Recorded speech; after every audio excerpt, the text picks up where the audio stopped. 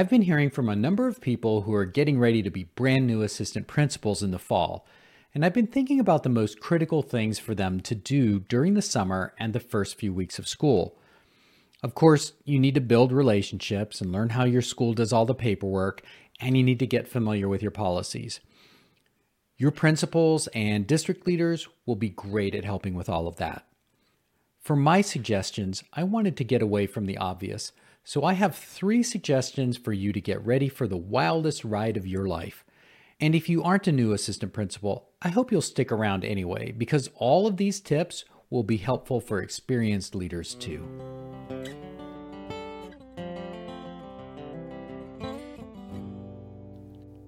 Hello, colleagues, and welcome to the Assistant Principal Podcast. I'm your host, Dr. Frederick Buskey. We are all on a leadership journey. Every day we have a chance to grow. Every day we have a chance to help others grow. My goal and the goal of this podcast is to help you grow into being a strategic leader. A leader who puts people before purpose, who solves problems instead of treating symptoms, and who understands the difference between progress and action. Through this podcast, my daily email and virtual programs, I'm working to build a network of inspired and inspiring school leaders. Let's get started on today's adventure and this unique opportunity to learn to live and lead better.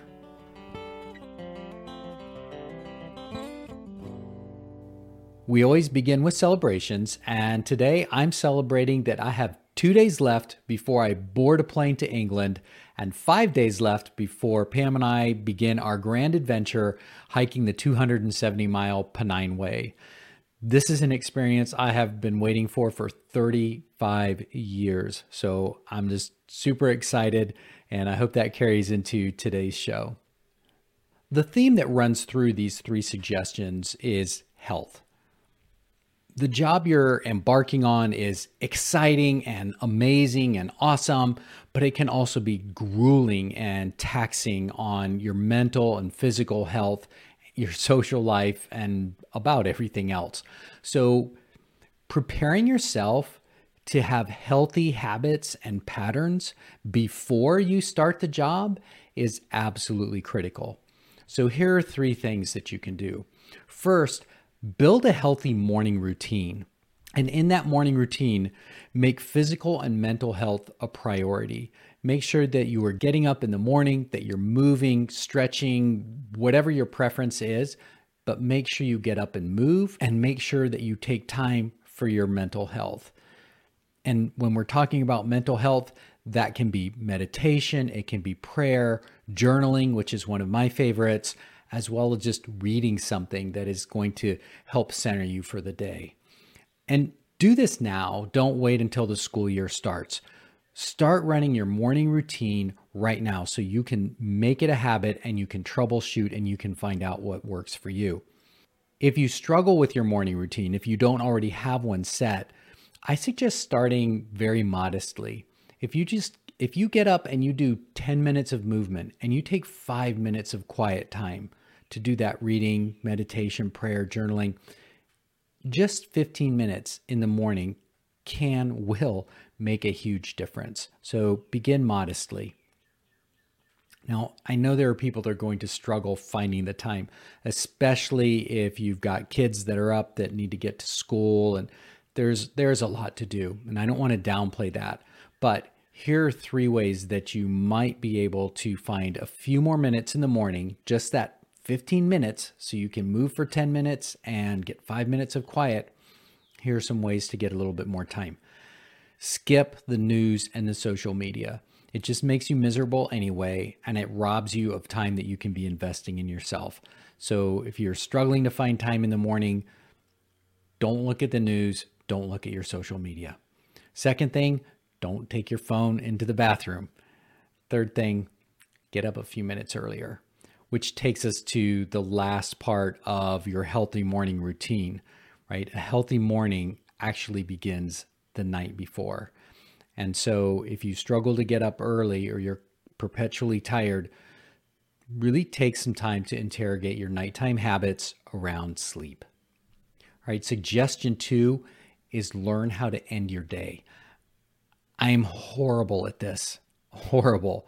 So I actually asked ChatGPT for some advice and received 8 helpful tips for learning how to end your day to make the transition from work to home. I'm sharing my 2 favorites here, but I'll include a link to the full response in the show notes. So first thing about learning to end your day is to create a routine. And that routine should include 4 elements. First, reflecting on the workday.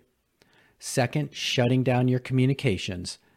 Third, changing spaces and changing clothes. And then finally, if you need to do communications after your normal workday, at least put a box around it by checking only at specific times. So if you know there are emails or phone calls that you're going to have to do, box those into specific times from 6:30 to 7 or 8:30 to 9. Put a box around them and do them in a separate space in your house. The worst thing that you can do for yourself is to sit in front of the TV with your computer open, scrolling through your emails or making calls while you sit at the dinner table. Those are really bad. So if you have to do work after hours, put a box around it and go to a space that you try to reserve for doing work. The other thing, I want to go back to this idea of reflecting on your day. I think it's really important at the end of each day to think about what your wins were. And then if there are pressing things that you know you'll have to do the next day, get those mapped out. Know what your 3 priorities are for the next day and then leave it. So again, creating that routine, reflect on the workday, shut down your communications, change spaces, and change clothes. And the third suggestion is to identify your strategies for combating imposter syndrome. Now, if you're completely confident that you are going to be the best assistant principal ever, then you're probably not listening to this podcast because you have nothing to learn. For the rest of us, imposter syndrome can be a real challenge. Imposter syndrome is that voice that tells you what you can't do, and it works to keep you safe by keeping you scared. If this is an issue for you, please go and listen to episode 125, in which Tequila Lamar and I break down imposter syndrome and give you some concrete strategies to combat it.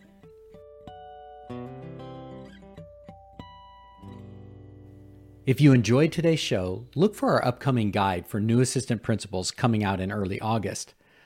We'll also be sharing some exciting news about our upcoming mentoring program. But if you can't wait for later, you can learn about it on our website at frederickbuskey.com.